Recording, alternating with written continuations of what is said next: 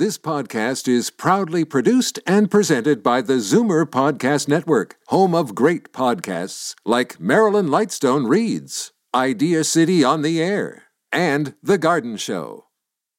You're listening to an exclusive podcast of Fight Back on Zoomer Radio, heard weekdays from noon to 1. Now, Fight Back with Libby Znaimer on Zoomer Radio.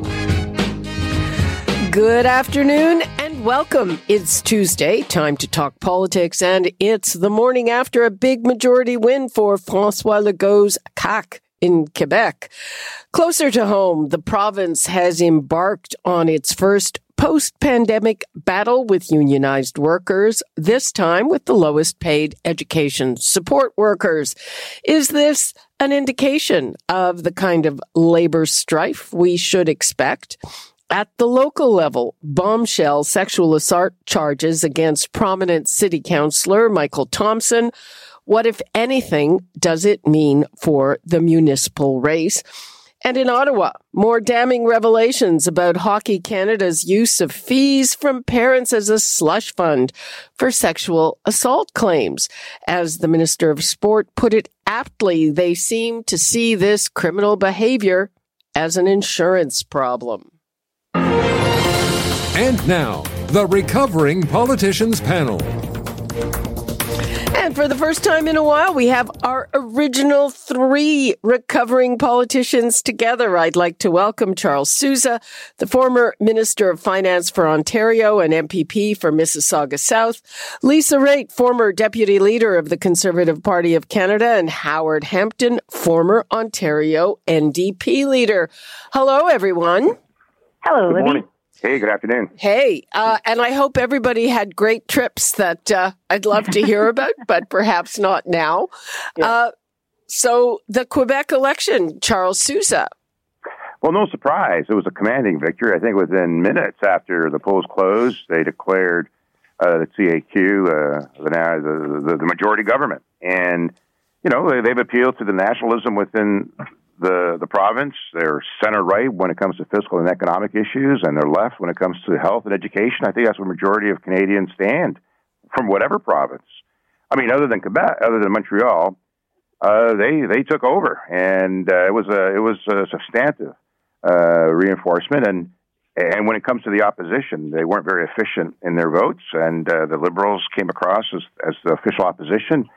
It brings to question what's happening with the conservative movement and the PQs there. But otherwise, notwithstanding Bill 21 and the issues around the religious symbol, I think the French language issues and their support for their citizens makes a difference. And Francois is to be congratulated.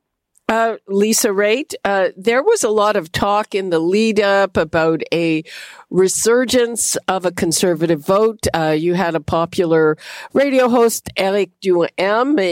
He was leading it. He did not win his seat.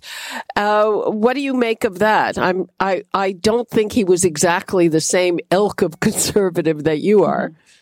So it's interesting what Charles said, and this is the key. The voting efficiency for the Conservatives was not there, meaning they were within not even a point of a percentage point within the same level of popular vote attainment as did the Liberals, but the Liberals ended up getting a lot more seats than the Conservatives did. And as a result, you can see that it's important to have to definitely have efficiency. But if I may, on Mr. Legault, I would highlight that my concern, and I think it's one that's shared, is, you know, during the campaign, they toyed a lot with being anti-immigrant. And the one thing that binds all companies in Canada is the fact that there's a recognition is that we are really short on labor skills in this country. And I don't think Quebec has the luxury of saying that we don't want to have immigration when they have lots of stuff they plan on building in the future. And if you want to build stuff, you need people to build it. So I'm waiting to see how that's going to play out. I'm not a big fan of political parties being anti-immigration, obviously. Yeah, and he had a little blowout or a big blowout with one of his ministers saying that immigrants were lazy. Howard Hampton. I mean, he had to beat back on that. But again, I am a bit surprised because, like everyone else in Canada, they need immigrants. Yep. Well, Canada as a whole needs immigrants if we're going to have the workforce to carry us forward over the next 30 years. But I think one of the things we've seen, and I'll use the COVID example, you can give evidence of what we should be doing, scientific evidence, factual evidence, and yet people may do exactly the opposite. And I think what is really at work in Quebec is this. It doesn't matter if you're talking about the Montreal Canadiens hockey team or if you're talking about small town, small city Quebec. The feeling that Francophones have that their language, their culture, their history is being undermined by immigration. And you can cite all kinds of statistics to say this isn't true, but having gotten into discussions with people in Quebec about the Montreal Canadiens hockey team, and they say, well, why don't we have more Quebecois players on the team? Why do we have players from Finland? Why do we have players from Sweden? Why do we have players from the Czech Republic? Why don't we have more Quebec-born players on the team? And it's an emotional argument. And it's an emotional argument based upon, I guess what has flowed over the years from Maître Chesnu. But what was what I would call a positive nationalism in the 60s and 70s, where Quebec said, we're going to take control over our own destiny, and we, the people of Quebec, are going to have something to say about this. In many ways, has now become almost a defensive or inward-looking nationalism. And to his credit, although I think down the road this will cause problems for governments in Quebec, Legault has captured that issue, which is, as I say, very strong in the province of Quebec. Well, he's a former Péquiste, so I think yes, captured is not. I think that's what he really believes, and I think this also shows that our government will be even less likely to take on Bill 21, which of course outlaws the wearing of any kind of religious symbols for public servants. But let us move on to the provincial government, Charles. And so we have this brewing battle with the education support workers, which is, I guess, the first contract. And so the government is casting it as they want more than 11%. They've got gold-plated pensions, and this is terrible for kids. And the union is casting it as, hey, we're asking for $3.25 extra an hour for the lowest-paid workers. What do you make of this? Yeah, it's pretty tough. I mean, we've all in government have had to deal with labor strife at one point or another, and the minister has made it clear that, well, he hasn't actually made it clear. I'm not sure what he's going to institute in terms of forcing people back to work. But there is obviously a disconnect between their fiscal desire to reduce costs and labor costs within the budget is the largest item. And any changes there is a substantive cost. But the real issue is if it gets overturned, if there's it may cost the government even more by not cooperating and finding a resolution with the union. And the Financial Accountability Officer spoke about it even yesterday, saying this is expensive, certainly, but if we go into a labor dispute and it gets overturned and then you get it resolved by mediators and so forth, it may cost even more.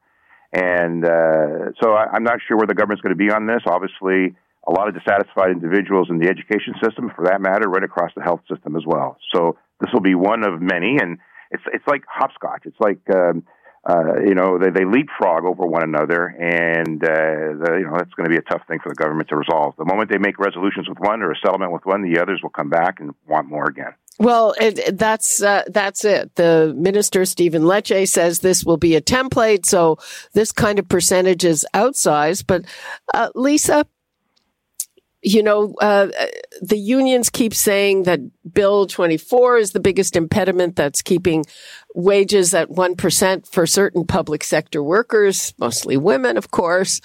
And I thought, well, there's no way that they would even contemplate going there given inflation. But, when I look at this, I think, well, maybe they will stay there. What's your take?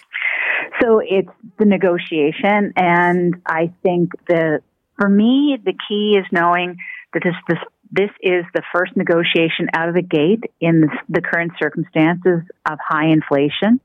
And as a result, everyone's going to be paying attention. And we've ripped the Band-Aid off. A strike vote has been taken.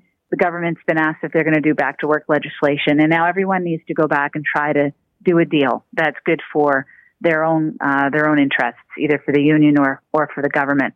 And let's wait and see what ends up coming out of it. Because as you point out, it's not the last one. I don't know if I'd want to be the first on this one or the last one on this one, because the longer this goes, the more I would say irritated the general public is going to be about people saying, well, we're going to go on strike and we're going to make life less convenient for you in whatever way that's going to be. And the further down the line you are in terms of threatening either locking out or threatening strike action, the less popular you're going to be with the public. And the public, they are the ones that make the decision at the end of the day in terms of how well the government is doing. Howard, I bet you have a different view of this. Well, let's be clear who we're talking about here. Educational support workers are the lowest paid people in Ontario's education system. These are the people who, in the classroom, have the very close working relationship with children with emotional disabilities, with physical disabilities, with intellectual disabilities. And let me just be clear, these are the folks who work with children who really struggle. These are the people who, if your child, can't go to the bathroom, they take them to the bathroom. They wipe their bum. These are the people who, work with kids who have very serious behavioral problems.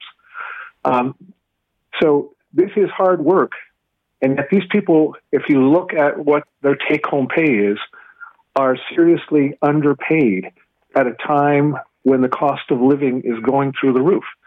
These people are not the cause of inflation.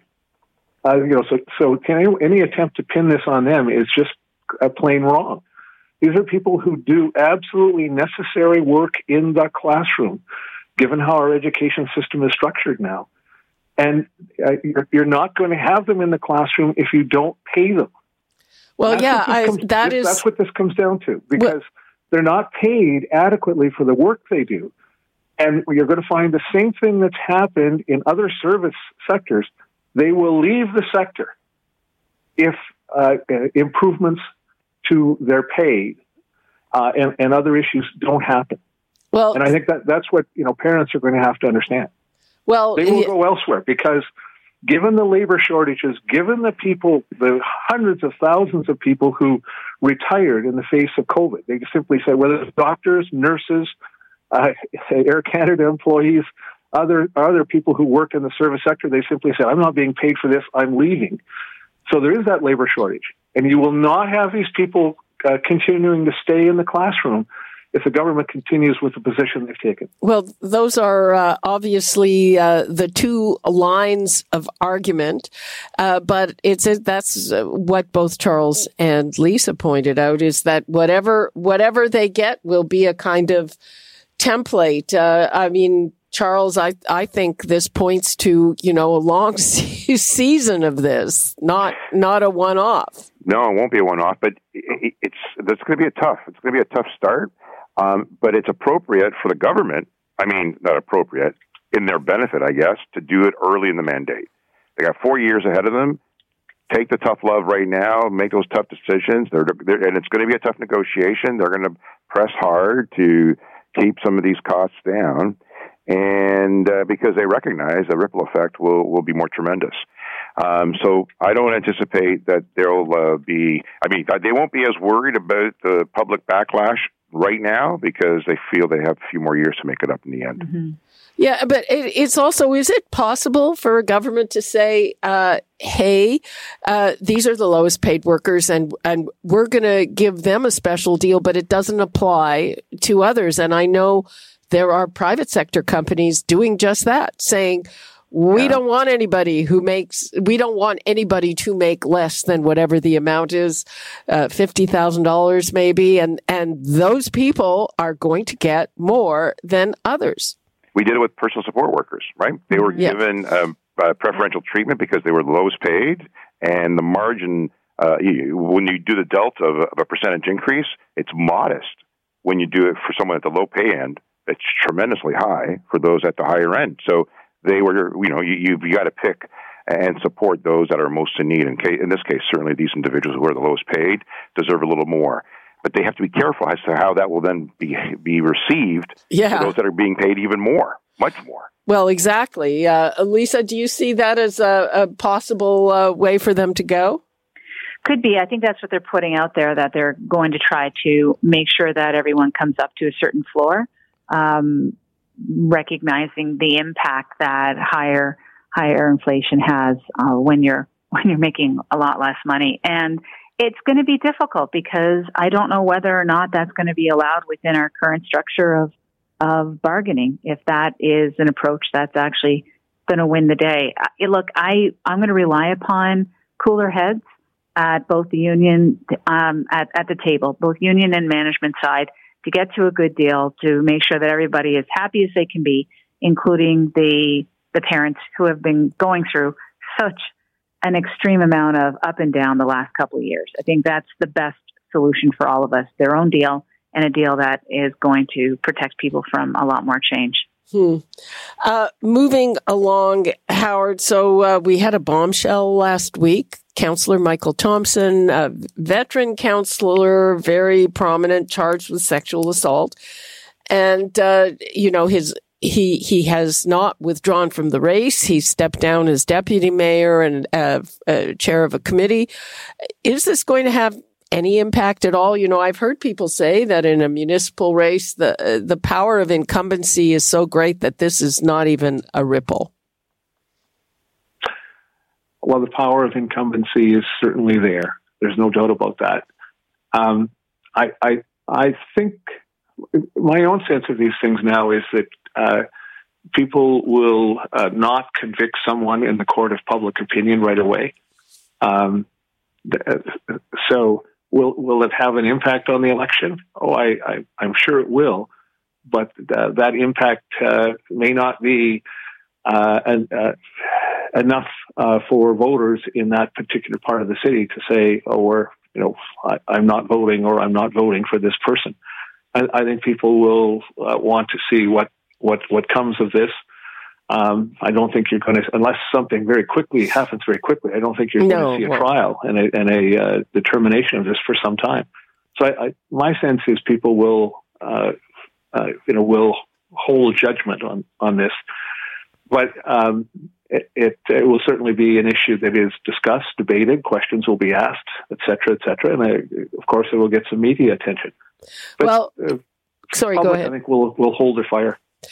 Well, and it's innocent until proven guilty. And I was having a peek at the rules. So certainly charges are not enough to remove somebody, as well they should not be. And even a conviction isn't.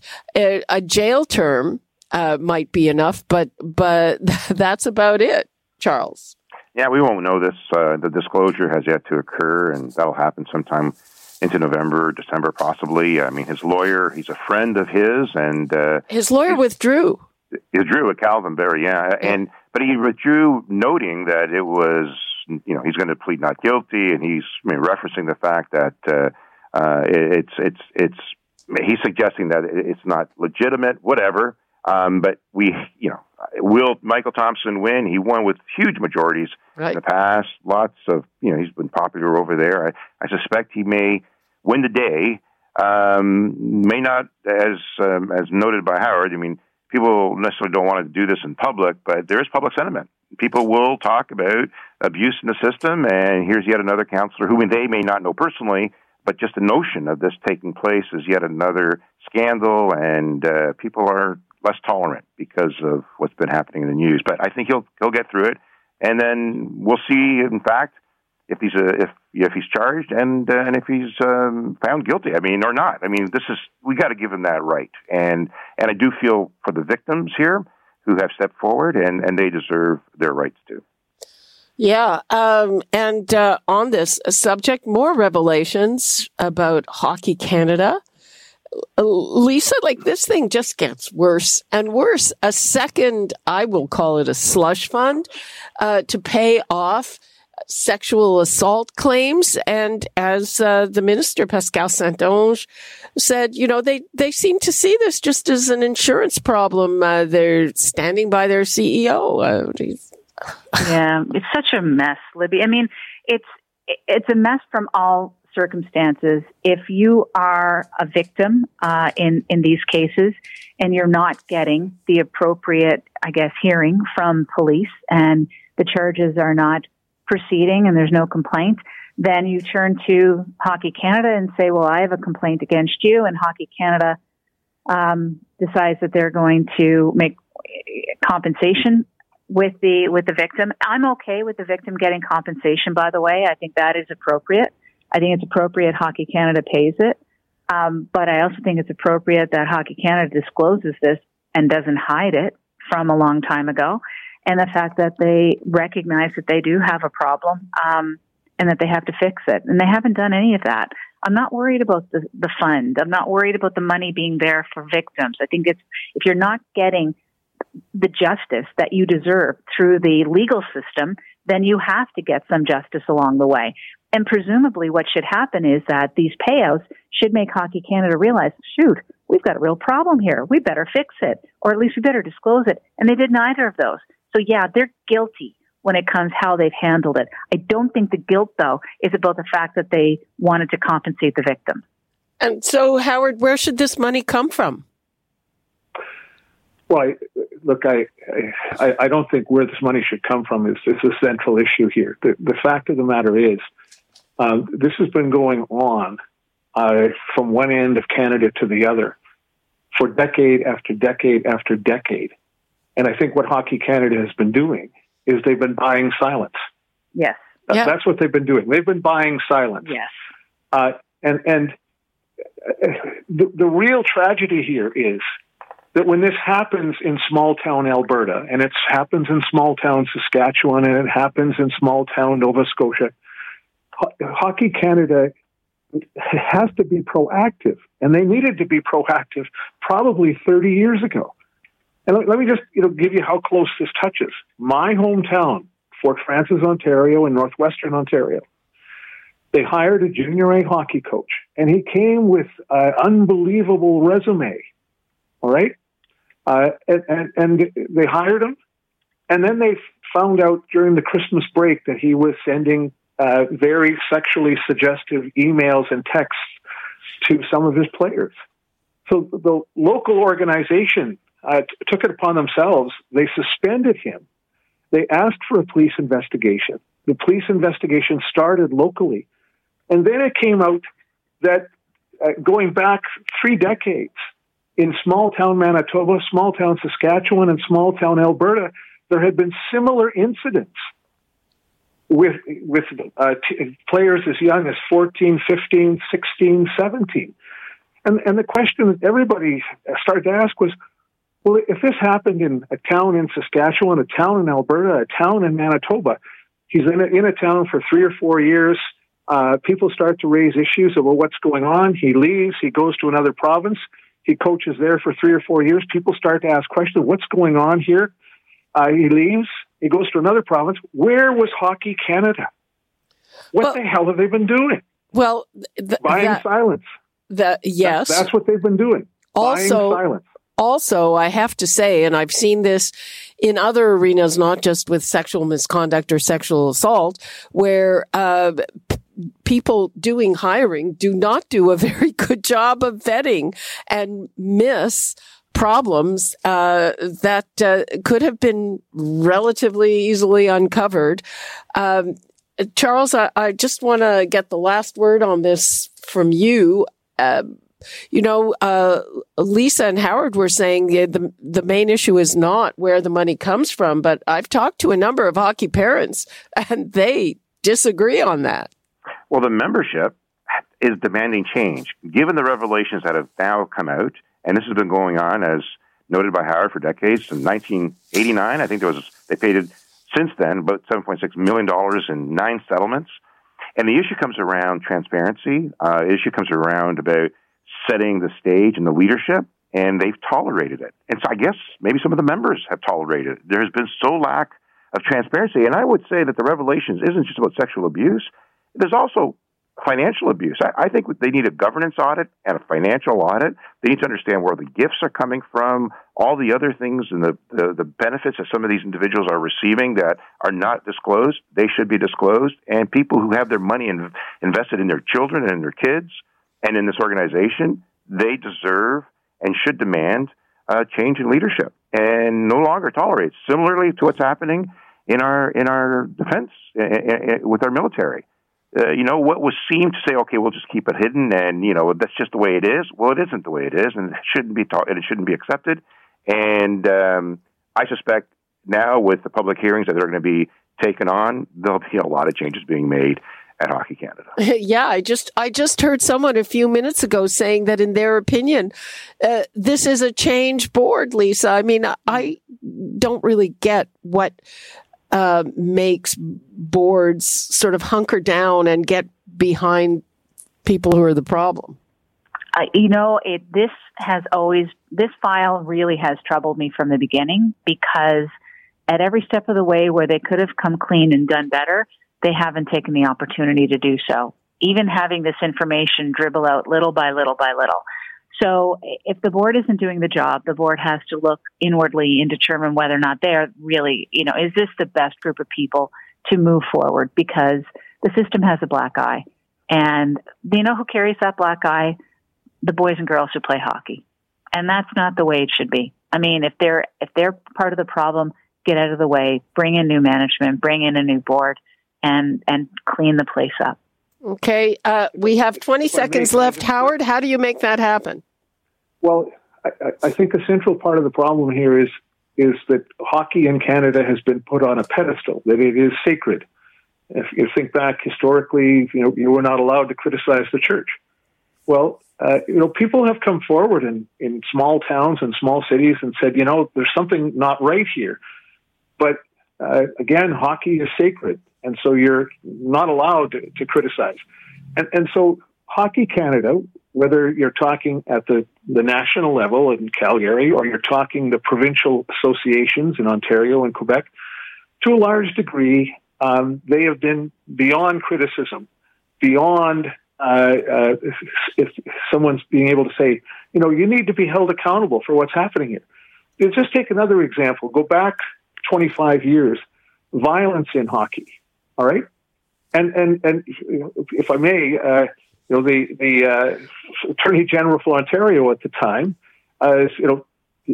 requested that the police go to hockey games and arrest players who were taking their sticks and swinging it at another player's head, because Hockey Canada wasn't going to do anything. As far as they were concerned, beating someone into a pulp on the ice was okay. It was part of the game.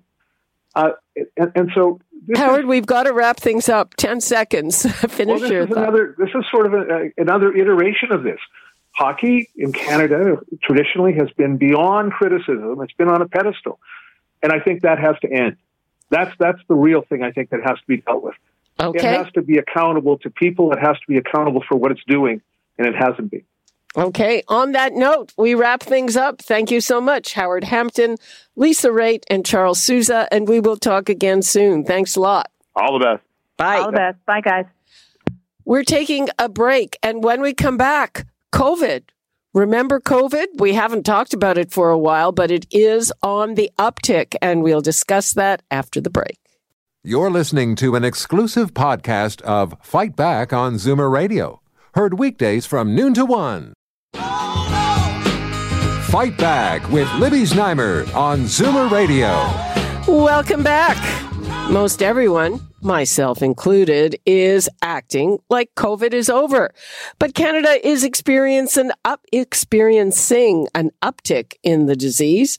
And I can tell you personally, I've heard from at least 4 people in my own circle in the last week that they have COVID. And thank goodness they're not seriously ill, but they are certainly sick, quite sick. And I must say, very surprised that this happened to them.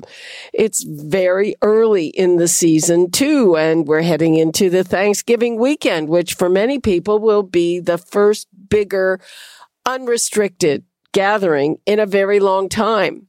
So what do you think? Have your friends been getting COVID? Have you thought about it in the last, I don't know, however many months? And are you still masking?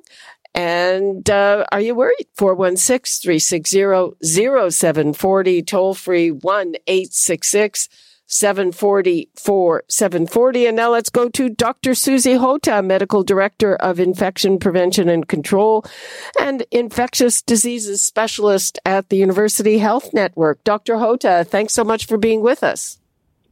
Thanks for having me, and good afternoon, Libby. Okay, so are people like, is it time to remember that, yes, this thing is still with us? Yes. I mean, I guess we never should have forgotten, should we? It's so easy to forget, especially when it's something not very pleasant. It's willful forgetting. We're all tired of it, and that's understandable. But the truth of the matter is COVID has continued to circulate through the previous summers since it emerged.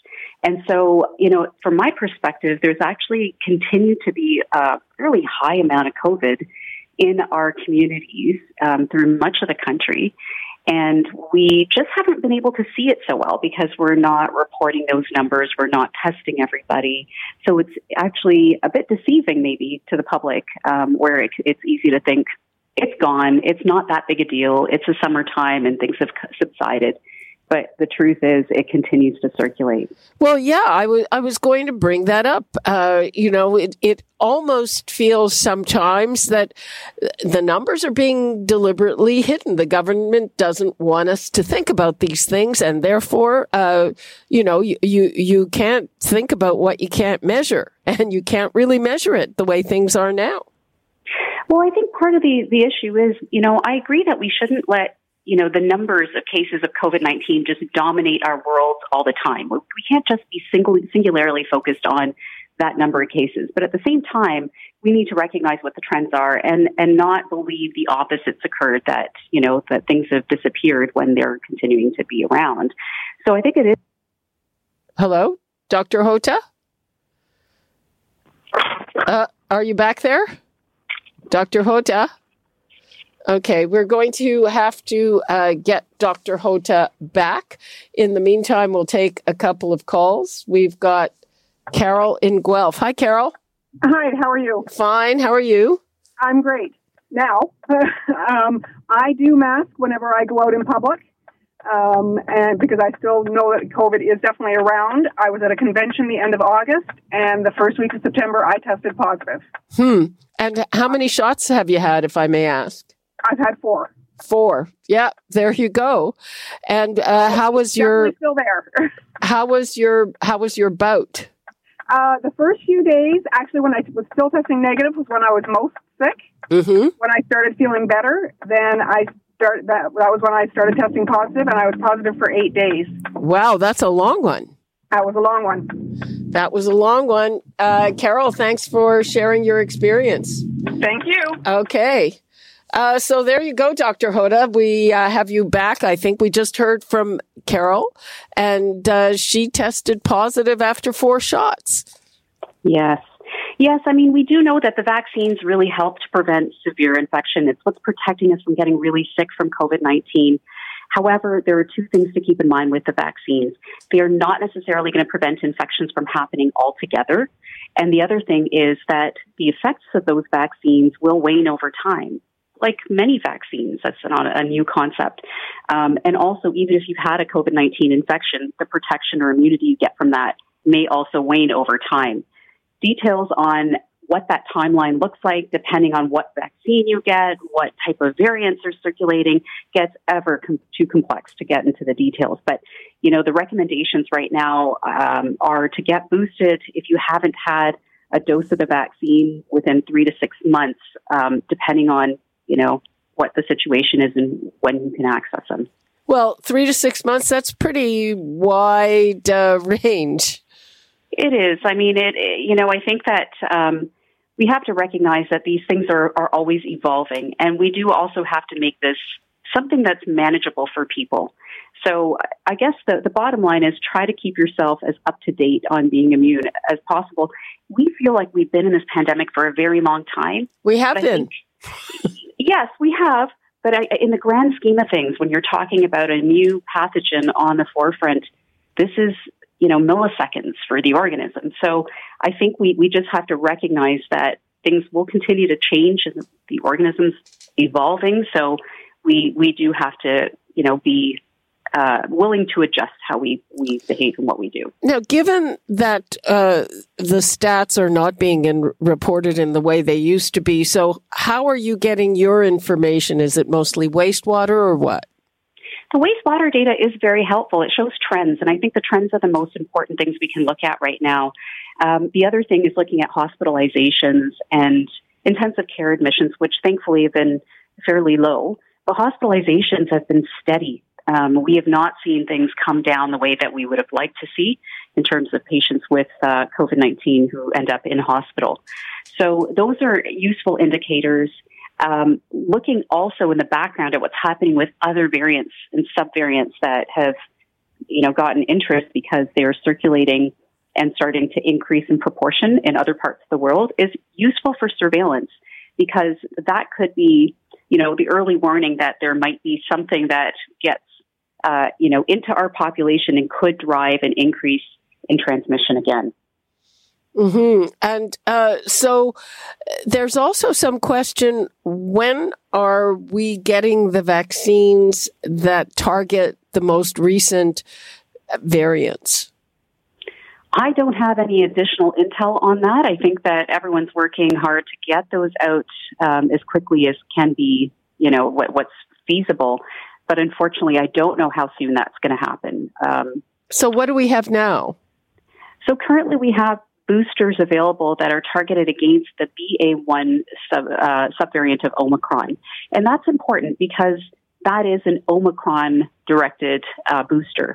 And there is, some evidence to show that still has better cross-protection against other types of Omicron. So I think it's useful. We can try to get more targeted with our vaccines, and that's great. But ultimately, what we need in the future is vaccines that are going to be less specific to the types of variants that are going around and a little bit more universal. So, that kind of research is where we really need to invest so that we can, start stop chasing the variants and being a little bit more holistic in the approach. So for people who've had boosters, who've had 4 shots, is it worth waiting for the latest version, or 3 months or 6 months? That's pretty, do I get it now or do I wait 3 months?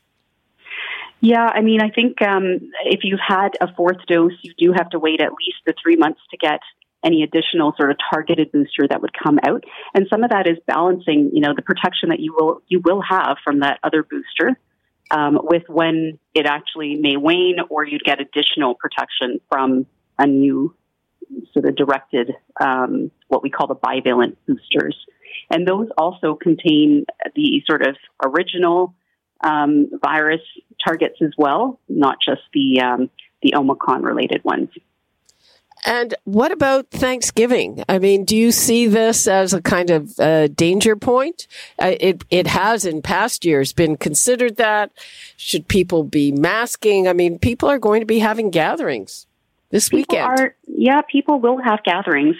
But, this isn't the first time. I think through the summer, there's been a lot of socializing and a lot of gatherings and sort of larger events that have occurred and taken place. So it's not entirely new. I think progressively, since the public health measures have been lifted and mandates have been lifted, people's behaviors have changed. And so I don't know that it's going to be such a dramatic, driver of any additional transmission. What is starting to change in general, though, is the fact that it's getting cooler out and we're spending more time indoors with other people and largely unmasked. All of this is sort of weighing the risks and the benefits and kind of making the decisions that make sense to you personally, given your circumstances, how protected you are, how susceptible you are if you have other, underlying conditions, or if you live with somebody who could be at risk, and what you feel comfortable with overall. I'm going to take one more call here from Tony in Etobicoke. Hello, Tony. Yeah, my mom right now is in the hospital at the Mississauga Trillium. They had an outbreak on her, floor or ward there, and they now banned all visitors. Oh, dear. And to me, it's just like, okay, I get it's there, but for my mom, this is disaster now, right? She will not do well without somebody there. You're not moving in and out of rooms. And it seems like we've been down this road before where... She's in the hospital? Not with COVID. She had other issues, right? But they had an outbreak in some rooms, and now they went from banning people overnight to nobody can be there. So you got somebody who can't get out of bed. Nurses are already overworked. You don't have the little extra help, and it's basically the administration just treats everything like cold hard science, and you don't see the other aspect of care, which you have to have somebody there, right? If you want to take somebody's temperature or even test them when they come in, that's one thing. But to have somebody with, you could be there for 4 hours without somebody coming in because nurses are run off their feet, and that's what our initial disaster came from, where people were under neglect. They were dehydrated. You get hot, you get cold, you need somebody to do the little things that the nurse maybe shouldn't have to do if you have somebody Tony, there. Thank you very much for sharing that, and I hope that the ban gets lifted very soon. As we're hearing, I haven't heard about any outbreaks in hospitals until that, Susie. Oh, there have been many outbreaks in hospitals, many, many. I think part of the thing is it's become almost a bit more routine, which is something I never thought in my career I'd be saying about outbreaks. But, COVID-19 is very transmissible, and it's very wily. There are features of it that we will never be able to change. For example, people could have the virus in them, not show any symptoms, test negative when they're first admitted, but be sort of incubating it, as we say, and at very high risk of spreading it to others before it's ever identified and they can be separated from others and protect their roommates. So it's a reality we've learned to have to deal with in hospitals. Very, very unfortunate. And I think a lot of work has been tried to put towards making outbreak management less difficult and disruptive. And it is heartbreaking to hear about, visitors. And I don't even view visitors just as visitors. There's obviously a caregiver.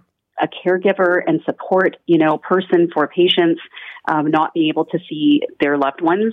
But some of outbreak response has to be proportional to what's going on. And a lot of work is being done to try and make it more, less disruptive, but at the same time, keep a safe environment. Okay.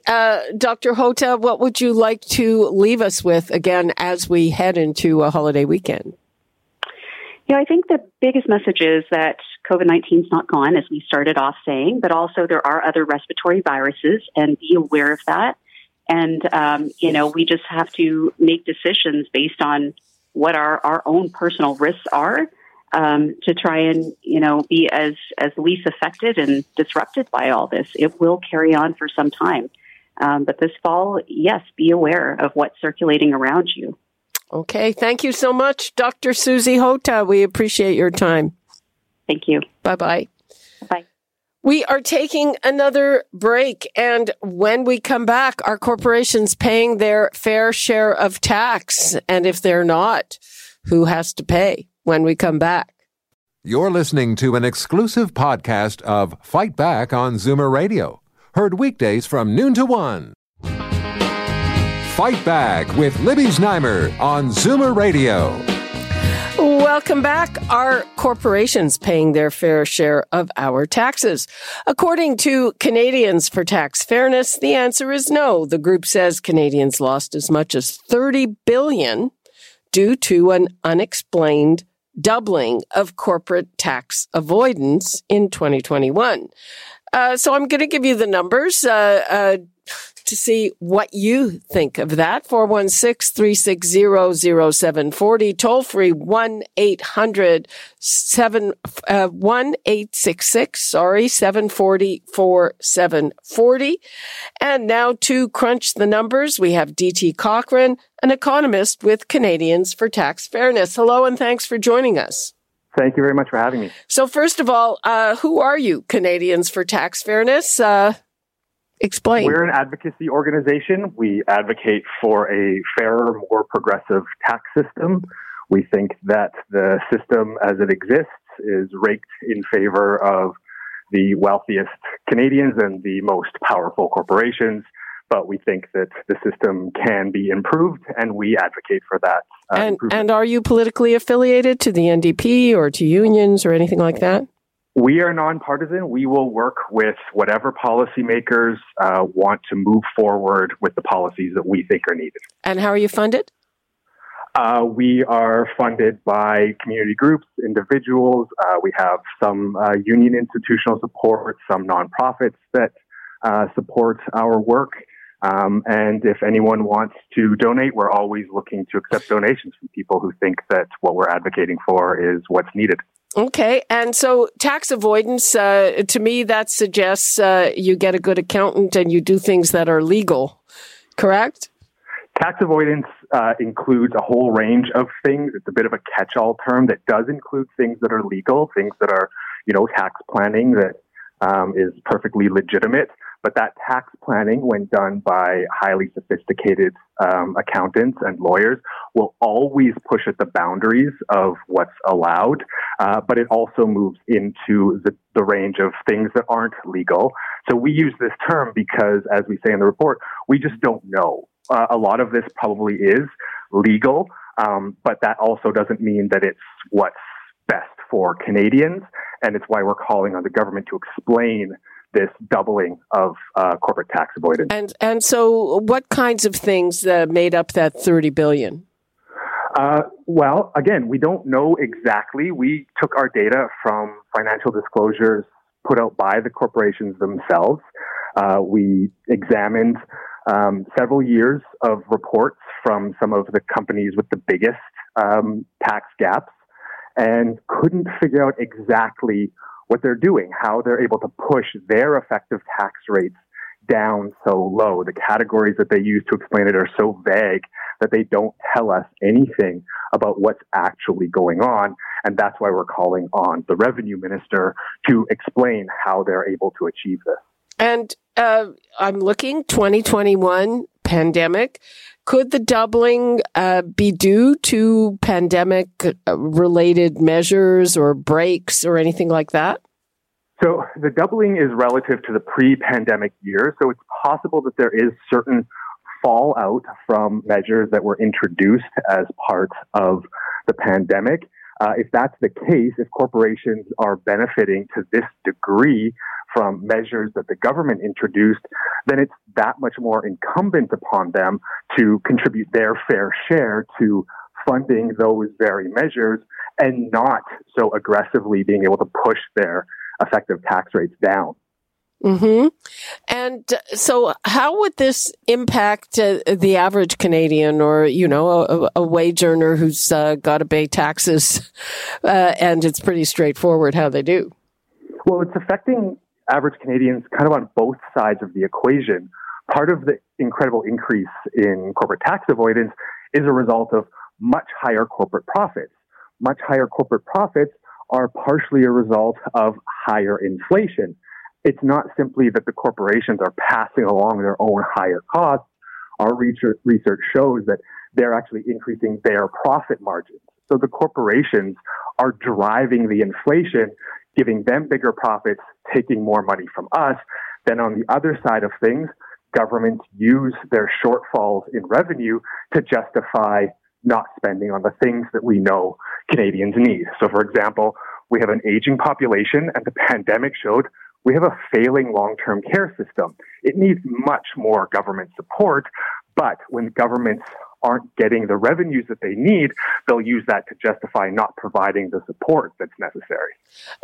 You're talking about excess profits, not just because of inflation. There are always two sides for that, and I certainly have not crunched the numbers myself. But on the one hand, we've heard from the NDP and others that there's profiteering going on, and then we hear from other economists who say there is not really any evidence of that.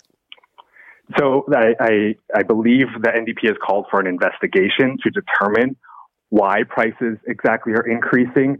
We're just saying that looking at the data, it's highly suggestive that the corporations are pushing up prices beyond their own costs, which is exacerbating inflation. They can't just say, well, it's global supply chains are increasing our costs when their profit margins are increasing at the same time. So we need to know much more about what's happening behind these numbers. We need much greater transparency from the corporations, and it's the federal government that has to mandate that and make sure that Canadians get the answers they need about this huge loss of public revenue. And have you had any response from the government to this report? We haven't had any response directly. Our contact information is widely available, and we will happily talk to anyone in the government about this issue and figure out how Canadians can get the answers that we deserve about this unexplained doubling of corporate tax avoidance. Well, I would recommend that you not sit by the phone. We'll be pushing as well. We'll try to make sure that the minister sees a copy of our report. And so, what's your next steps on this to wrap things up? Well, our next steps are to continue to talk to media folks like yourself who are interested and concerned about this issue, but we're going to continue to research what's going on here. We know that at least a few of these companies benefited from the CEWS program during the pandemic. So you have companies making record profits while also benefiting from a government support program. So we're going to look further into that to try to see if at the same time as companies are pushing down the taxes they have to pay, they're collecting more money from the government. Okay. Thank you so much, D.T. Cochrane. Thank you very much. Bye-bye. Bye. Okay, that's all the time we have for today. At sundown tonight, it is the Day of Atonement and Apology. So if there are any of our interviewees that I didn't ask the right questions of, I'll be off tomorrow, back here on Thursday, and that's all the time we have for today. You're listening to an exclusive podcast of Fight Back on Zoomer Radio. Heard weekdays from noon to 1. This podcast is proudly produced and presented by the Zoomer Podcast Network, home of great podcasts like Marilyn Lightstone Reads, Idea City on the Air, and The Garden Show.